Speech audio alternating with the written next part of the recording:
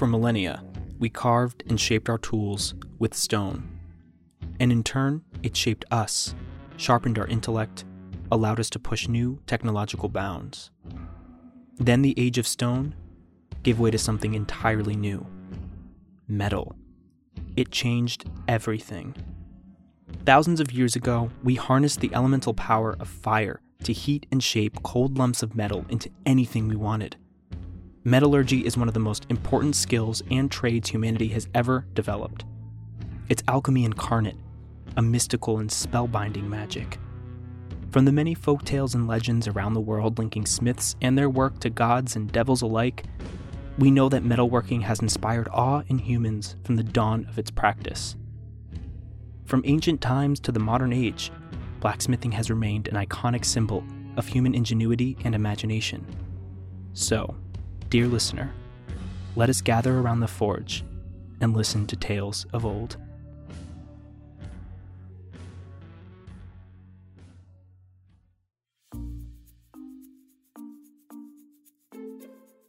Hey there, it's Karen here, anthropologist, historical archaeologist, and wannabe time traveler. Welcome to Working Over Time, the podcast that examines society through the lens of the work we do over time and across cultures. Because being human is a curious gig. In today's episode, which is part 1 of 2, we examine blacksmithing from the perspectives of the legends and folklore forged from the same fires as the revolutionary iron tools that so fundamentally shaped human experience. And what better way to dive into this topic than with our guest, Mark Norman, whose own podcast, the Folklore Podcast, has enjoyed over 1.25 million downloads to date, fueled by compelling content and, of course, a stellar host. With that, let's gather around the forge. Mark, thanks for joining us. Hi, Karen. You're very welcome. Thank you for inviting me along. Yeah, well, I think it would be helpful if you could first orient our listeners a little bit. Tell us what folklore is for those of us who might not actually know the proper definition of it, even though we feel like we know a lot about it. Well, that's the kind of $64,000 question, really, isn't it? What is folklore? It's a question that I ask my students in the introduction to an online course that I teach on British folklore. And without fail, they will normally come back at the start of that unit and say that it's all about old traditions and things that people used to believe and superstitions in a community. But of course, it's not just that. That is part of it. But, we see it every day. Bernie's mittens, that meme's all over the internet at the moment. That's digital folklore. So what is folklore? Well, the key is in the word, isn't it? Folklore. And that used to be 2 words, folk and lore, before it was merged together into one.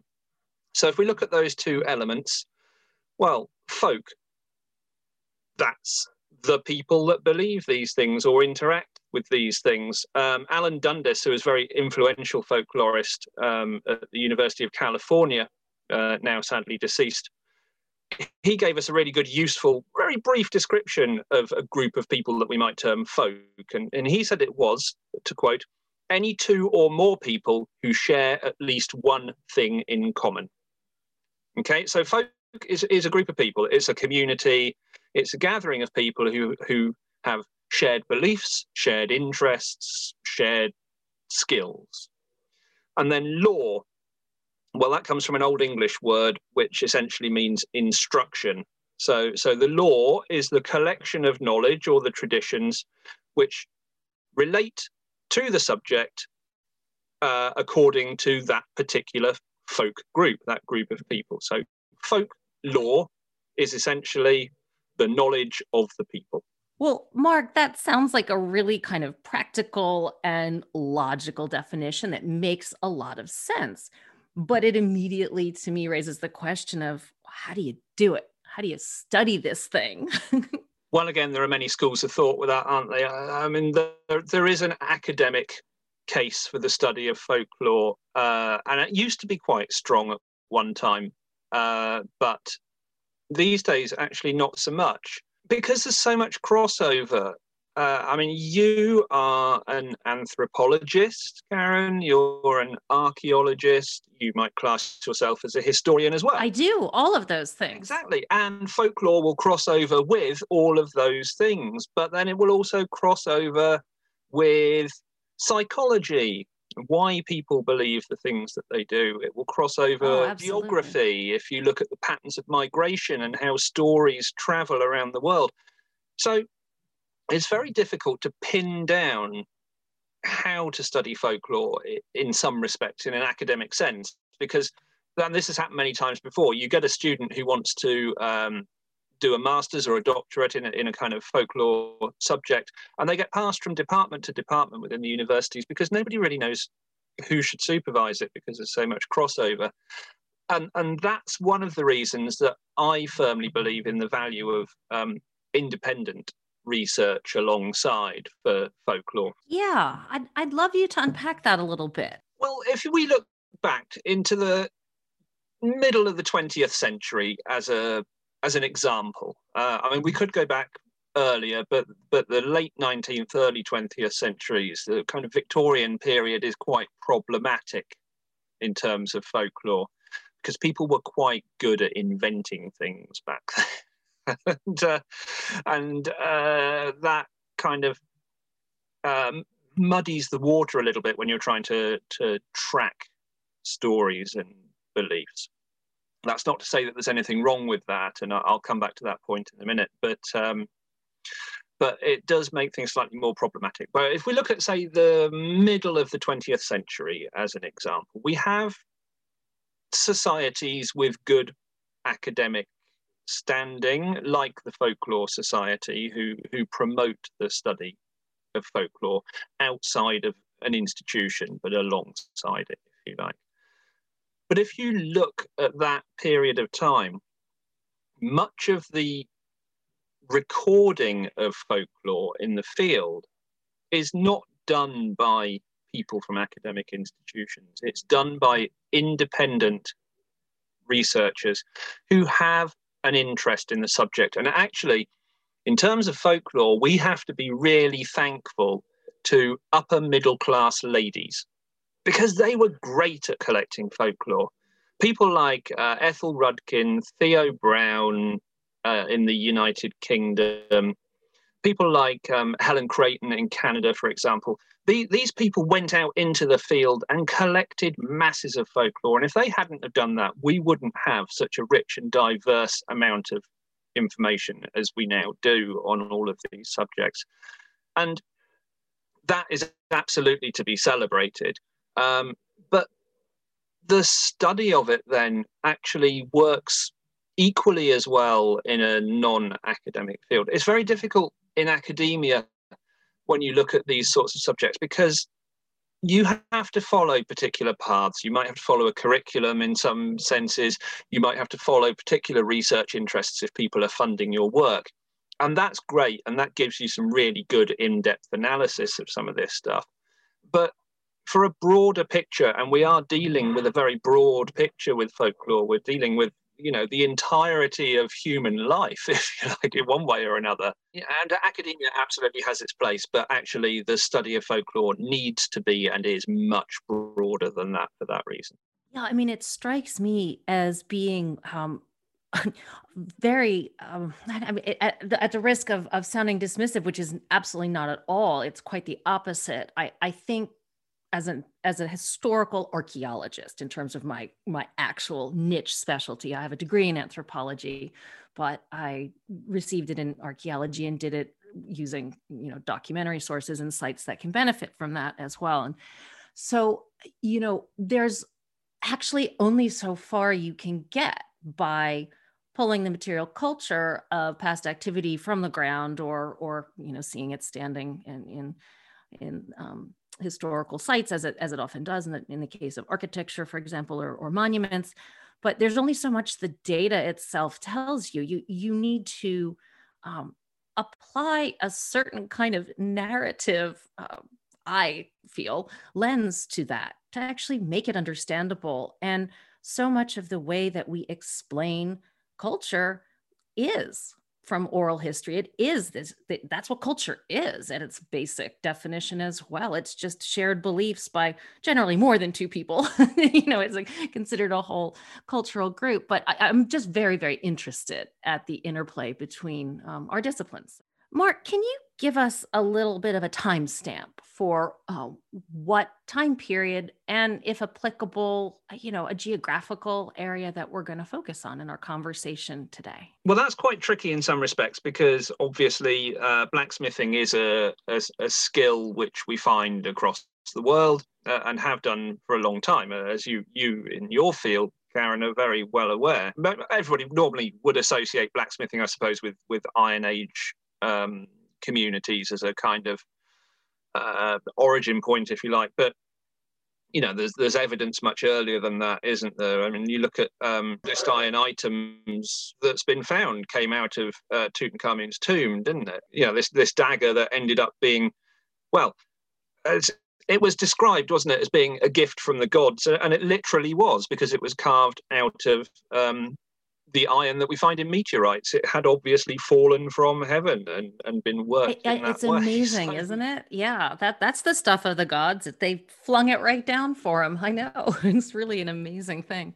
Yeah, and of course we find a lot of mythology relating to blacksmiths, Vulcan being the Roman version of that, and then obviously in Old Norse there are a lot of connections. Wayland the Smith is a very well-known, very popular story. But mythology is not the area that I tend to work with particularly, so I won't concentrate on that earlier time, because that would probably be a whole another episode in itself, I suppose.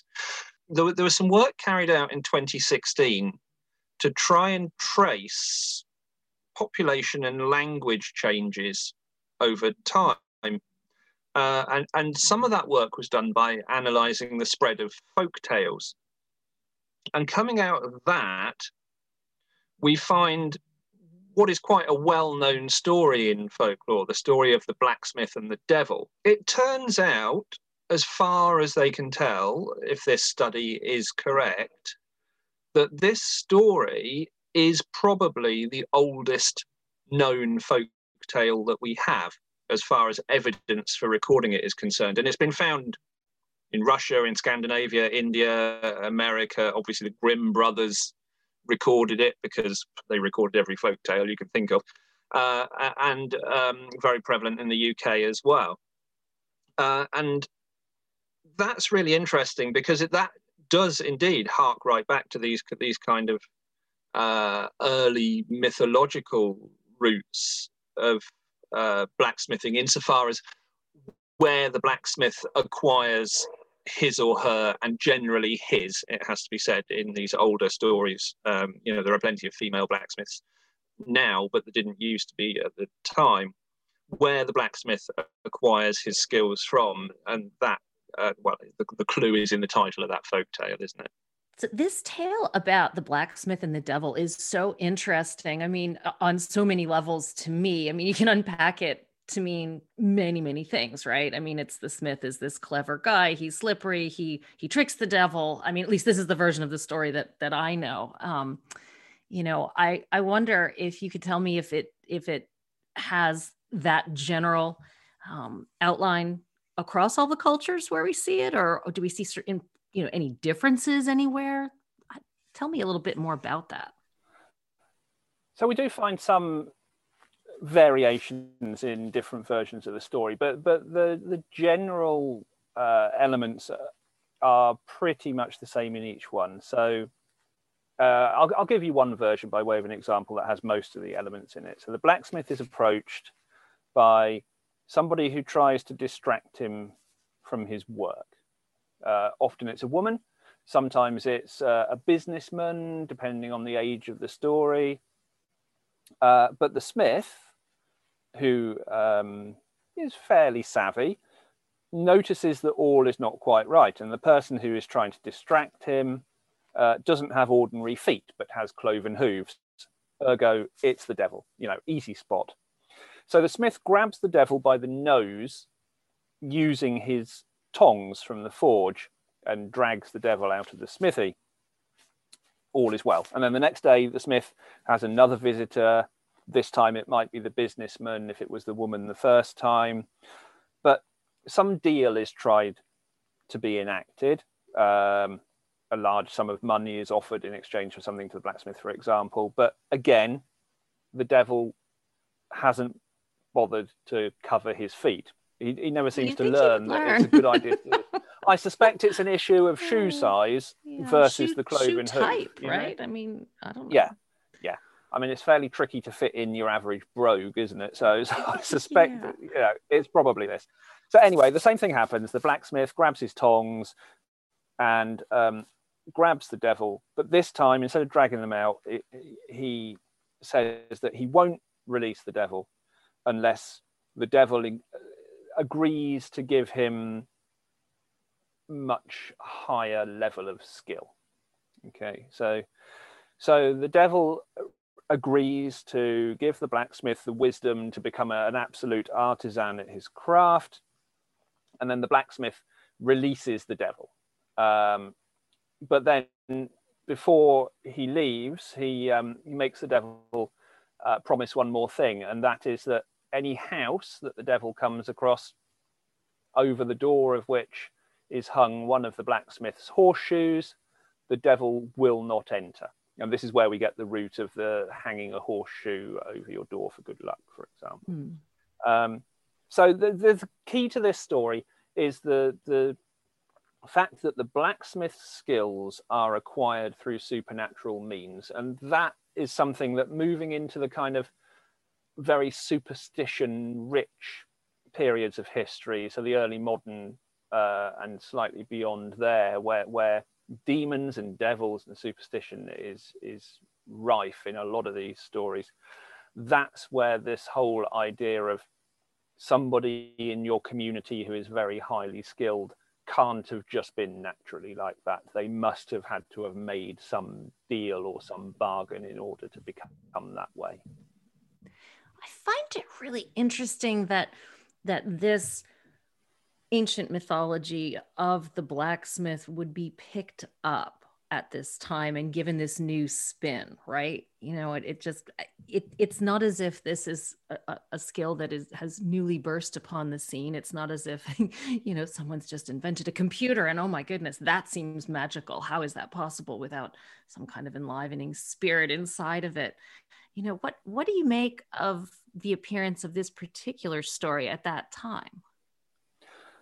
Well, I think the one of the really important elements in the way that these folk stories kind of become embedded happens when we move from the old religions into the Christian period in some respects. And this happens particularly a lot during the period leading up to the early modern. And that is that the church takes a lot of these older stories and Christianizes them, if you like.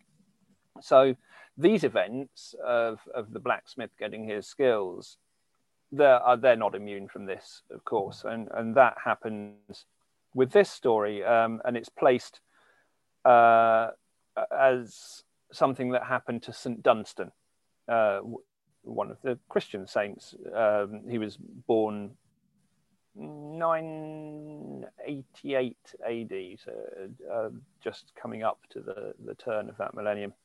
And he became an archbishop, and quite high up in the church. And this story then gets ascribed to him. So the devil comes to the forge and requests that Dunstan shoes his horse. But in this version of the story, Dunstan then fetches the shoes, but rather than shoeing the horse, he nails the shoes to the devil. Well, this obviously causes great discomfort to the devil.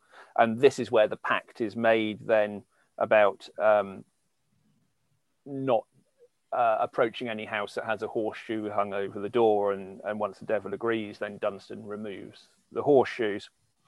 And we still see evidence of this because apart from a dove as well, the tongs, the smith's tongs, which are used often in these stories to grab the nose of the devil, are still seen as a symbol of St. Dunstan.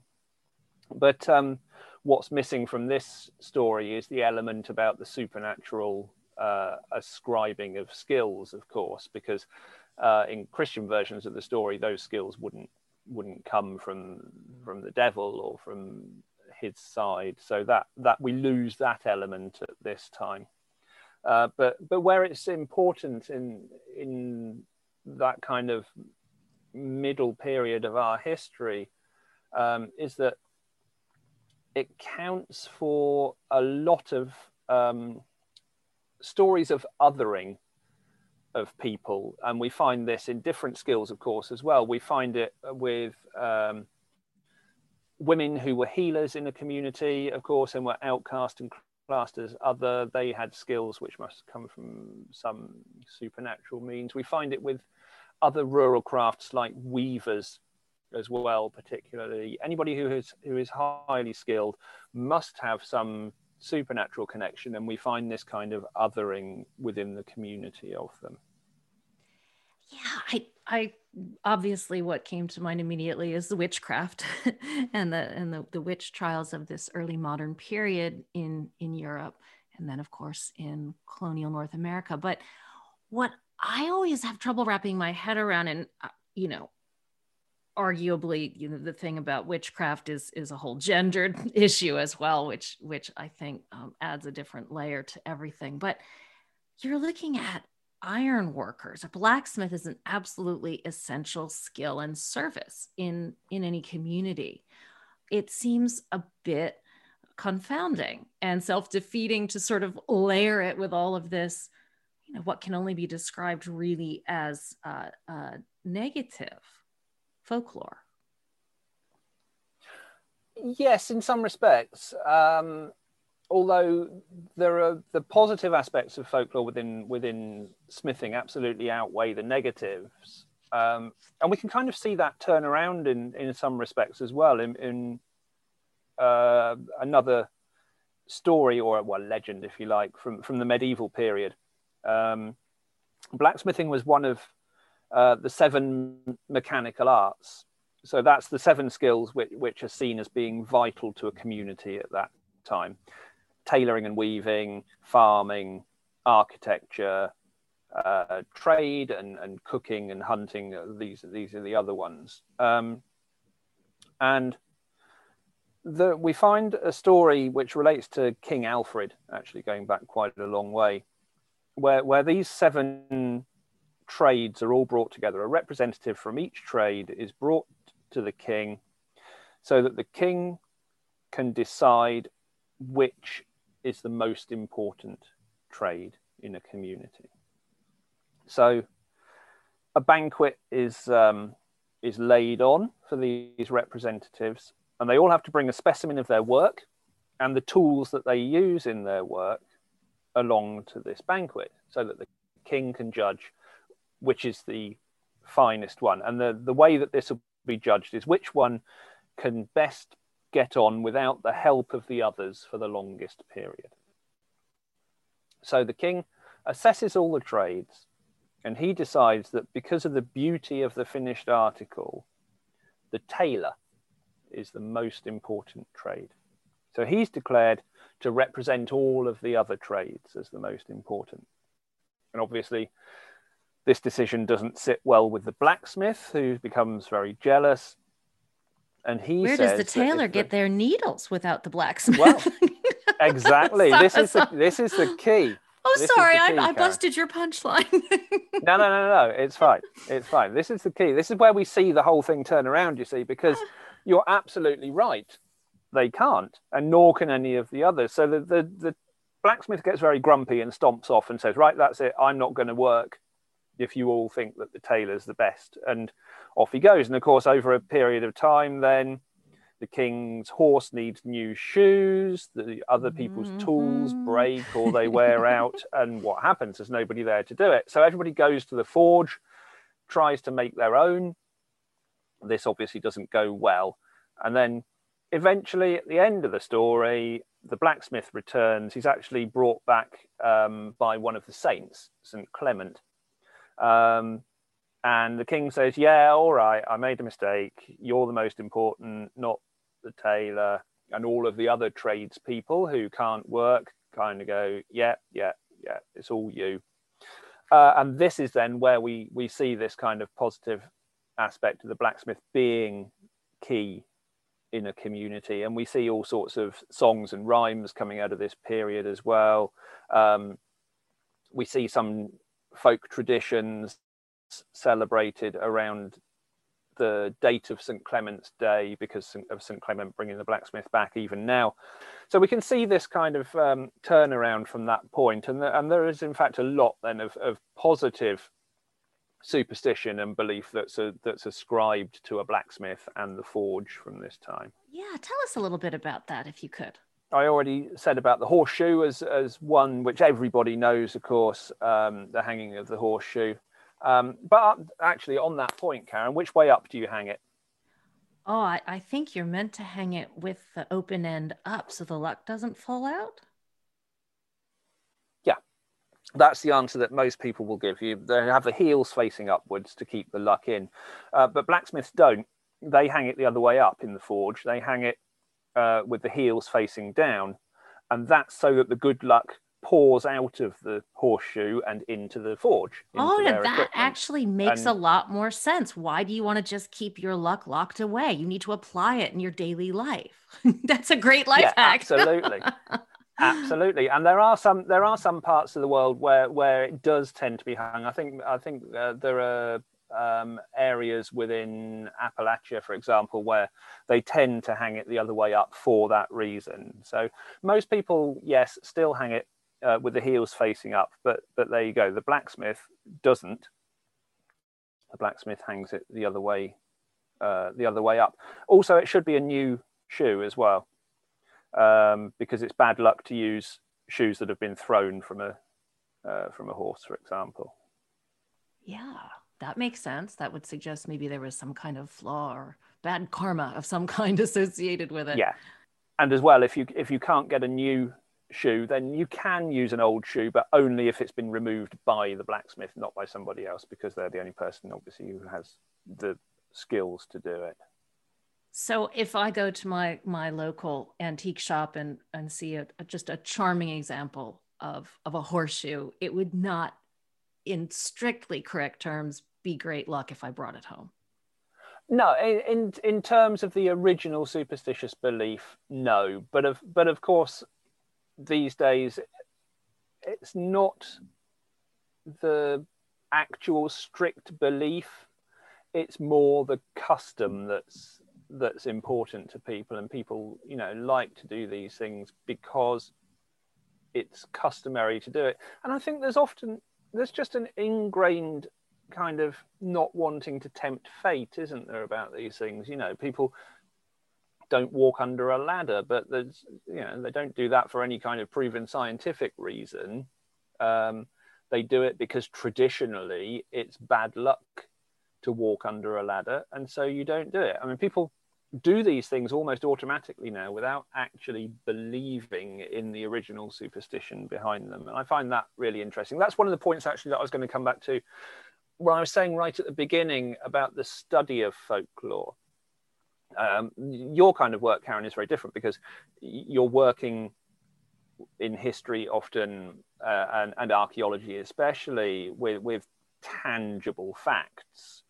Of course, folklore is slightly different, and when you're looking at beliefs and superstitions, we're not interested as folklorists as to whether those things are actually true. It's like ghosts, we're not setting out like Scooby-Doo and the rest of the gang to kind of prove or disprove that a ghost exists. We're interested as folklorists in why people have experiences, why stories transmit, why they change and develop, and how they change and develop. So it's very much intangible, and the same is true of these kind of superstitions such as hanging a horseshoe. You do them because you don't want to tempt fate and not do them, but you don't actually believe them, or do you?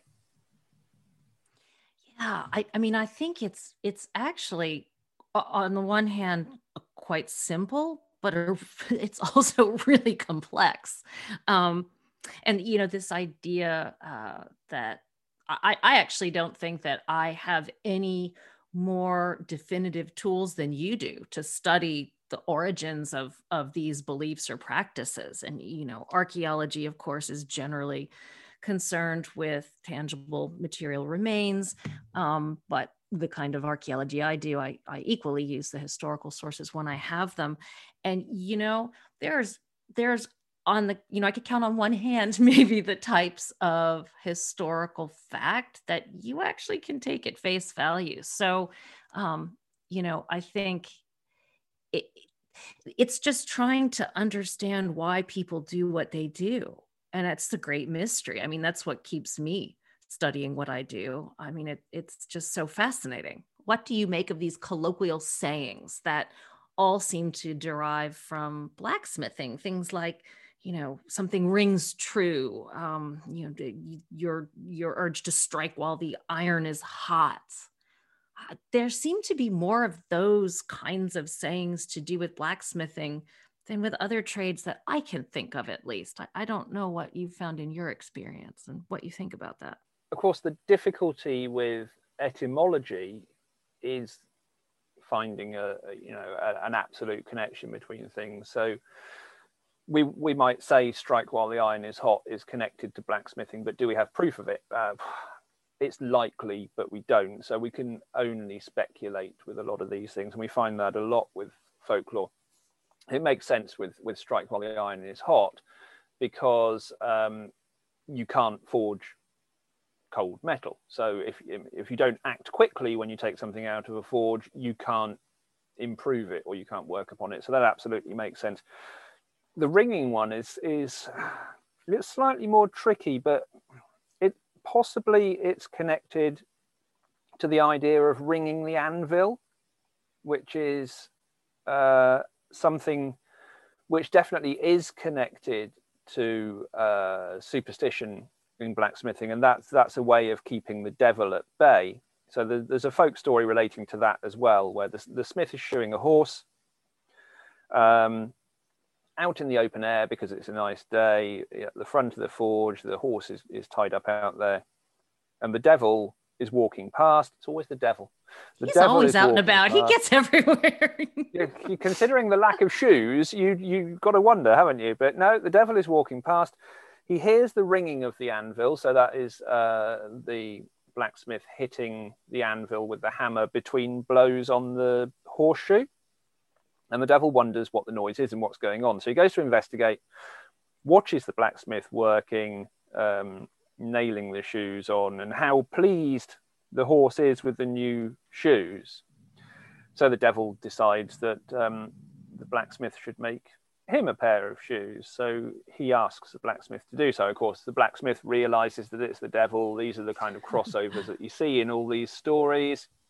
So the blacksmith makes a pair of shoes for the devil, but he makes them too small, purposely too small, and trims the devil's hooves too much so that the shoes are very painful to wear and difficult to take off. So the devil leaves and is in pain for many days. I'm sorry. I'm sorry. I'm laughing because I'm just imagining, when you go into the shoe store, you can picture try on your shoe. No, I'm sort of imagining the salesperson bending over and purposely fitting you with miserably small shoes. And the idea that the devil wouldn't speak right up, but will let himself be crammed into these shoes and then hobble off is just somehow very funny. It feels like an act of human agency, right? In the face of evil or whatever. You could interpret it however you want, but that's how it's striking me, but with a really funny twist. I'm sorry. Continue. Yeah. There are definitely flaws to be found, aren't there, in a lot of these stories? Yeah. But the purpose of this story really is to tell how, because the devil leaves in pain, which continues for quite a while afterwards, that he won't obviously come back, won't go near the forge again. So ringing the anvil, it is said, is a way of keeping the devil at bay. So that is why blacksmiths do it. Of course, that isn't why blacksmiths do it. They do it because it keeps heat in the hammer. But the folkloric story behind it is that it's a way of keeping the devil at bay. So maybe, there's a connection to ringing in this sense, as it's hard to trace. Oh, but I love that. Let's follow that trail a little bit. What other folkloric associations, if any, can we make with the blacksmith's tools themselves? That's a difficult question to answer because most of the connections are more to do with the smith themselves or with the skills that he has. I mean, there are cases, I suppose, in some respects, the blacksmith would always leave the tools crossed, for example, on the fire at the end of the day. And again, that's to keep the devil at bay, because iron, of course, is there's a lot of folklore connected to iron warding off evil. And you probably know, Karen, that goes back again to the Tell us about Egyptians, that. I think that our listeners would love to hear about that. Okay. So, yeah, I mean, the ancient Egyptians, we find this there, that iron is good for keeping evil at bay, and it crosses over into much later folklore as well. So it's said in some cases that witches can't cross iron, and that there are various parallels between witches and blacksmiths actually in other ways as well. But in this case, witches can't cross iron. Touching iron protects you from the evil eye, for example. And because iron has these magical properties, there's ideas within the folklore as well that blacksmiths are impervious to harm because of the working with iron. So there's a story where a blacksmith is playing cards and refuses to stop. And that story brings together these kind of aspects of blacksmithing and fairy folklore as well. It's quite a long story, so I won't go into it in too much detail, but obviously, the blacksmith comes out of it safe because he has iron on him, so the fairies can't take him away, whereas other people get taken away. So the idea that iron is protective sits very firmly with blacksmithing, and also iron is connected a lot as well to healing. And that there are lots of examples of blacksmiths as healers. This is the connection with witchcraft that I was kind of inferring just now, where those healing skills that the cunning woman would have in a village, for example, some of those are ascribed to blacksmiths as well. So people would use iron themselves as a healing mechanism, and there are also things that you could take away from a forge which were good as well, like the water from the forge at the end of the day was said to have healing properties, for example, to wart charming. There's another quite good one that said that if on the day before Easter you bit on a piece of iron, then you'd avoid toothache for the rest of the year. Which I think is interesting, but I would argue biting too hard on a piece of iron is probably likely to cause more tooth conditions than it would actually to cure. Yeah. Yeah, I'm not sure I'd want to try that one. I'd advise against it, I think. And we find the same things in other cultures as well, of course. Not, I've been focusing very much on the kind of Western traditions, purely because that's what I tend to work with, as I say. But we do find it in other cultures and other belief systems as well. So Muslim mothers used iron, for example, to cure a child who had hiccups. So there's a connection there. And again, it involves the blacksmith because you'd have to collect some money from 7 people. 7 is an interesting number, of course, we know in terms of folklore. They're the 7th son of a 7th son, and all those sorts of stories are really key. That also is ascribed. The 7th generation blacksmiths are said to be extra skilled as well. But yes, Muslim mothers would have to collect an amount of money from 7 people, And that money is then taken to a blacksmith, and the blacksmith uses that money to make an amulet. And that amulet is placed on the child's clothes as a cure against the hiccups. Cramp is another one. You could keep cramp away by keeping a rusty sword next to the bed. The difficulty with that one is that they say that a rusty sword, but you wouldn't want it to be blunt because dull iron invites bad luck into a house. So you'd want it to be sharp, and that's difficult if it's rusty. So that's quite rusty. That's quite problematic, and that demonstrates kind of one of the difficult things about these kind of traditional superstitious beliefs is that they are often very contradictory. You look at things like baking, for example, and people saying, well, you shouldn't bake on a particular day because it's bad luck, and other people say that you should bake on a particular day. Good Friday is one. You shouldn't bake on Good Friday, according to some people, because the water will turn into blood because of the connection to the crucifixion. Whereas other people say that Good Friday is a good day to bake for other reasons. So you often find when you compare these beliefs that they are contradictory from one place to another. And so there's this plethora of beliefs and superstitions around blacksmithing and, the skills that they possessed. Do we know of any implications for those who practice the trade in the early modern period as a result of all of this really powerful undercurrent of stories about them? No, not in the same way as you find with witchcraft stories, for example.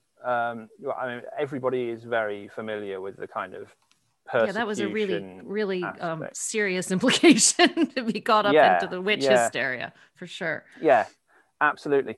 But we don't find that in the same way with blacksmiths. What you tend to find with skills such as blacksmithing and weaving, for example, as I referred to earlier, is that it's after the death of the tradesperson that you find more negative connotations.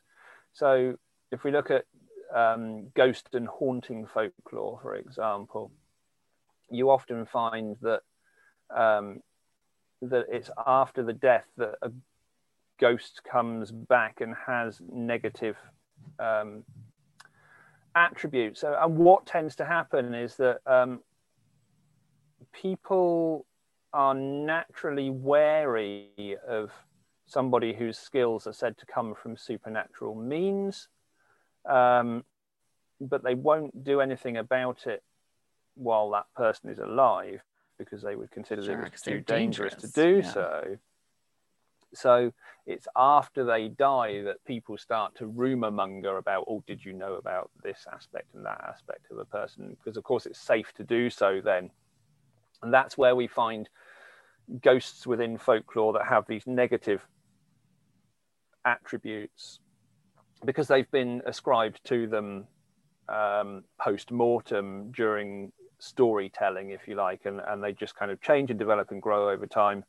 And these ghosts tend to become more malicious then because of it. See, I think that's so interesting that people could kind of separate, if you will, all of this potentially maleficent association of the craftsperson with, evil and the devil, and the goods they produce using these skills that are supposedly the link to whatever supernatural element is being considered. Sorry, I just said two words at once.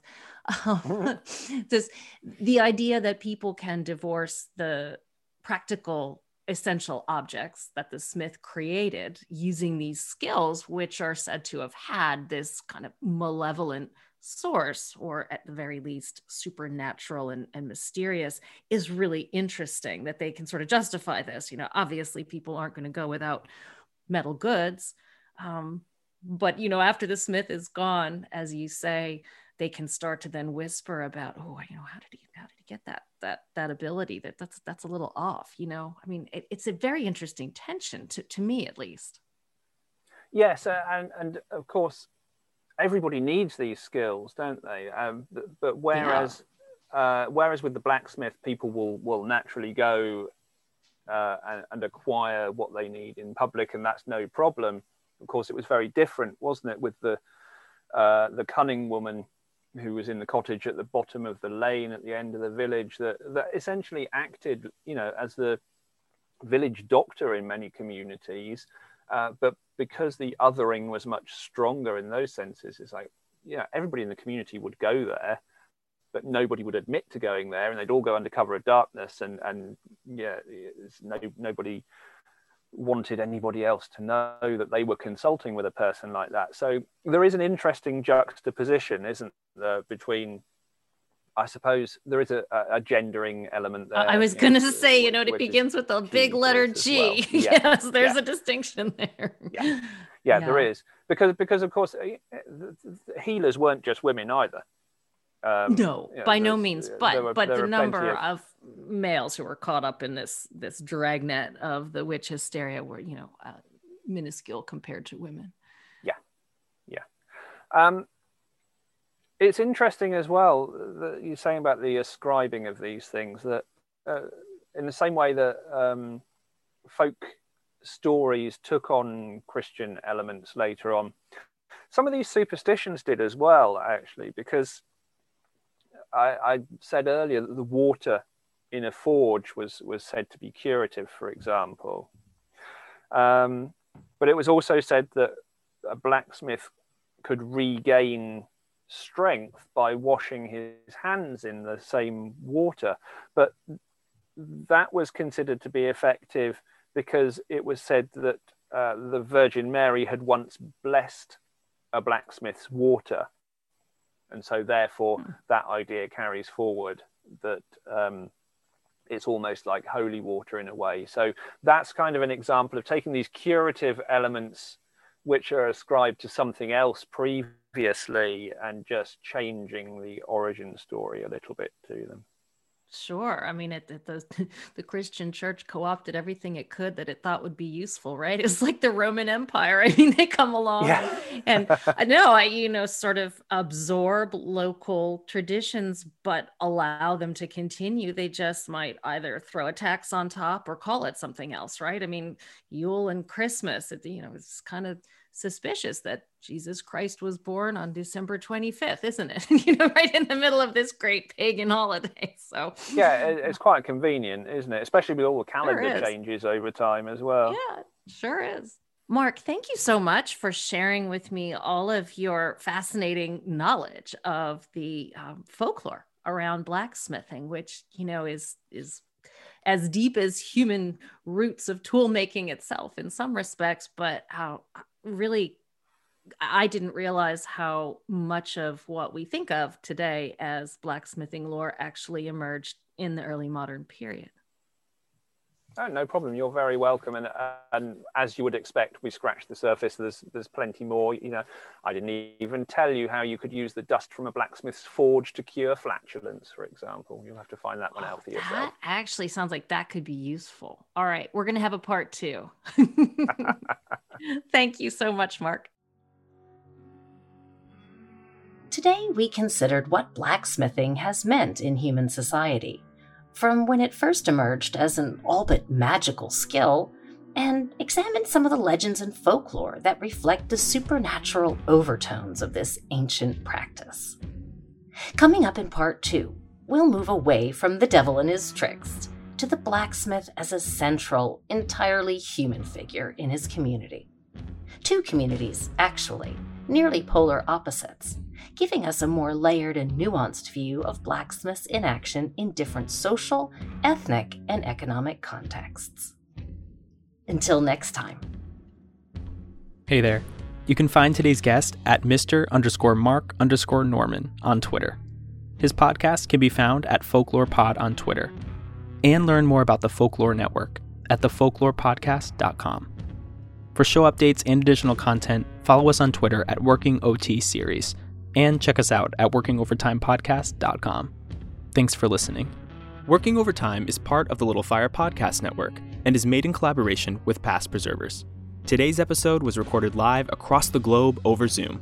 It was produced by Karen Bellinger, Nigel Hetherington, Aidan LaLiberty, and Raz Cunningham. Our director was Raz Cunningham. Follow us on social media for additional content and show updates at Working OT Series on Twitter and Working Overtime Series on Instagram. Don't forget to hit that subscribe button. Thanks so much for listening.